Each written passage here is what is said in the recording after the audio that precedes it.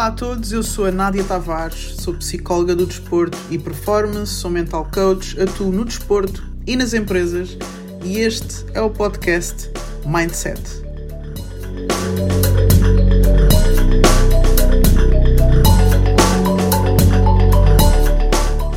A mudança é um tema sobre o qual temos falado muito na Dream Achieve e aqui no nosso podcast, nos nossos vídeos. Inclusivamente há 4 meses, um pouco menos de 4 meses, fizemos um podcast que se chama Aproveitar a Mudança. Se estiveres interessado, recua aí um bocadinho. Lá fala sobre tudo o que tu podes fazer para aproveitar melhor a mudança, saber aceitar, inclusivamente porque é que ela acontece, que nos ajuda a compreender melhor porque é que as mudanças acontecem, o que nos faz aceitar melhor a situação e conseguirmos seguir em frente e aproveitar a mudança. Eu hoje queria fazer uma coisa mais sucinta, um bocadinho mais prática. Queria falar sobre 5 coisas sobre a mudança que nós sabemos, mas ignoramos quando ela acontece. Ok? Portanto, tudo o que eu vou dizer provavelmente não vai ser uma novidade, mas temos tendência a ignorar quando a mudança acontece porque ela dói, custa, porque nós já estamos adaptados, nós já estamos acomodados, entre aspas, nós já estamos acostumados, porque o ser humano tem uma capacidade de adaptação muito grande, então acabamos por nos adaptar àquilo que estava a acontecer e quando as coisas mudam temos outra vez que nos adaptar e dói, custa, não queremos, já estamos ali, como eu já disse antes, no quentinho, né? Já estamos ali confortáveis e tendemos a esquecer de tudo aquilo que sabemos sobre a mudança, porque teoricamente sabemos, mas eu costumo dizer muitas vezes que se tu sabes, mas não sabes fazer, na verdade não sabes. Então 5 coisas que sabemos sobre a mudança, mas ignoramos quando ela acontece. 1. É inevitável. Okay? Tenho repetido muitas vezes e volto a dizer porque acho que nunca é demais dizer que a mudança não se pode evitar. Nós somos seres que crescemos, nós somos seres que aprendemos, nós somos seres que nos adaptamos, nós somos seres inteligentes que estamos sempre em constante crescimento e esse crescimento leva à mudança. Sejas tu, sejam os outros, seja o teu contexto, seja o mercado onde estás, seja a empresa onde trabalhas, seja o desporto que tu praticas, seja o que for, estão sempre a acontecer mudanças inevitáveis que são inclusivamente necessárias, e isso sim eu explico bem no outro podcast, mas são necessárias inclusivamente àquilo que tu necessitas para aprender, para crescer, porque tu estás sempre em processos de evolução, de aprendizagem, de crescimento. E essa aprendizagem já é mudança. Esse crescimento já é mudança. Não é? Quando uma pessoa nasce, não é? Um bebê nasce, ele vai crescendo, vai aprendendo, ele muda. Não é? Portanto, crescimento e evolução igual a mudança. É inevitável, está sempre a acontecer, o nosso corpo muda, a nossa mente muda, as nossas relações mudam. Portanto, é inevitável. A segunda coisa que também nos esquecemos é que ela é constante. Ok? Às vezes pode parecer que, quando falamos da mudança ser constante, parece que estamos a falar de que temos que estar sempre numa... Como é que eu posso dizer? Parece que estamos sempre inconstantes, parece que nunca conseguimos estabilizar.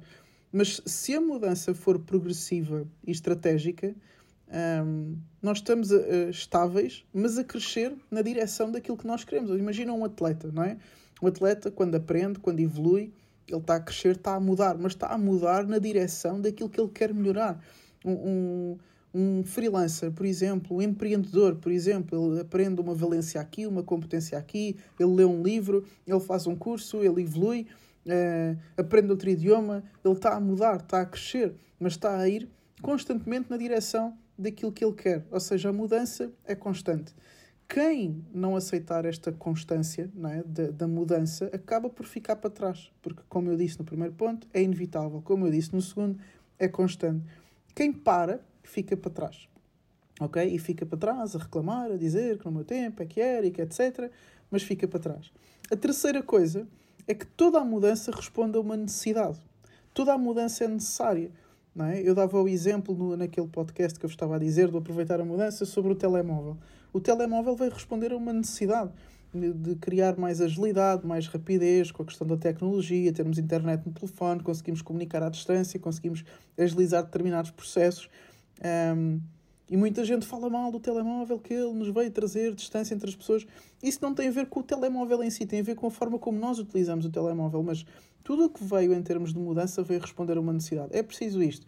crescemos para lá. É preciso mais isto. Começamos a aprender e crescemos para aquela direção. Portanto, tudo aquilo que foi sendo mudado, aquilo que foi sendo alterado, foi para responder a algum tipo de necessidade. Se nós conseguimos perceber isso, mais rapidamente aceitamos, mais rapidamente nos adaptamos e mais rapidamente chegamos onde queremos e conseguimos, inclusivamente, tirar vantagem. E este é o quarto ponto, que é, se eu aceitar a mudança, e para aceitar é importante eu compreendê-la, nem sempre tenho que gostar, mas tenho que compreendê-la, se eu aceitar a mudança, mais rapidamente ir vantagem dela.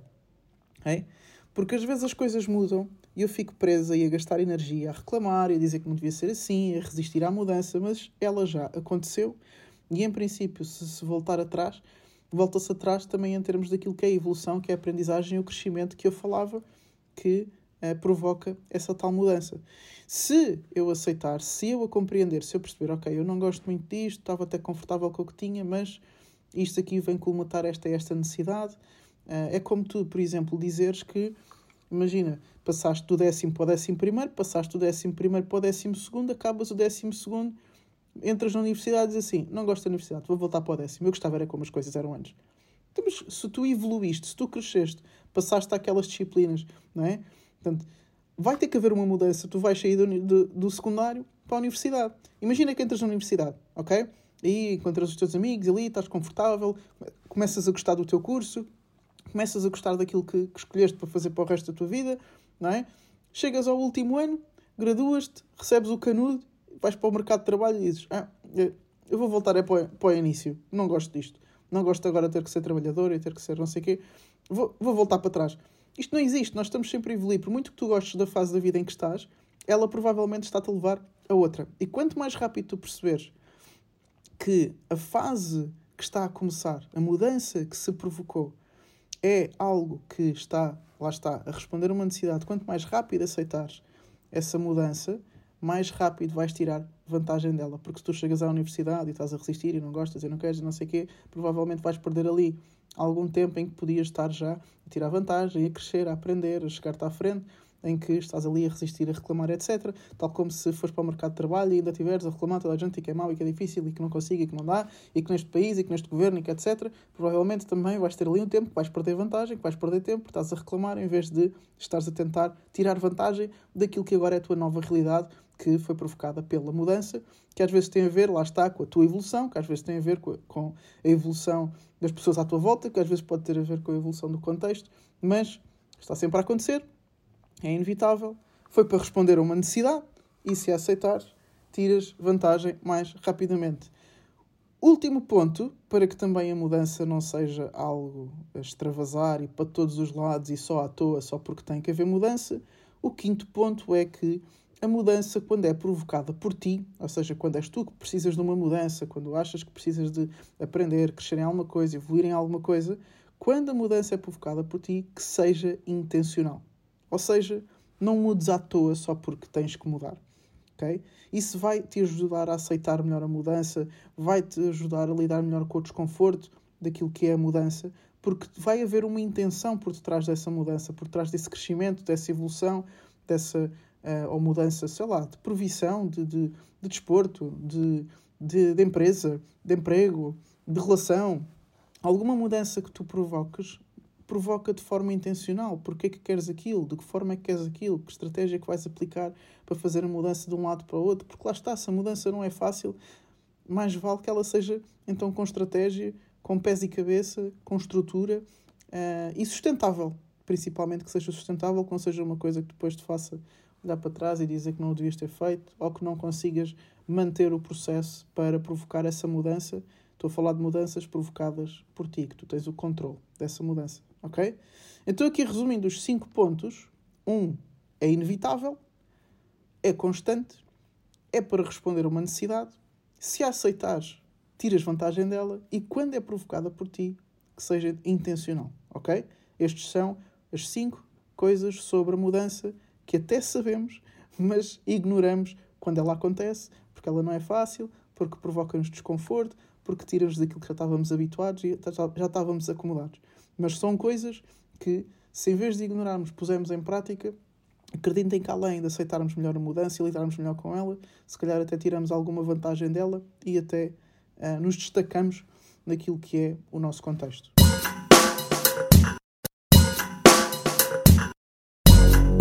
Espero que tenhas gostado da mensagem, que ela te seja útil. Agora lembra-te, põe em prática. Até à próxima.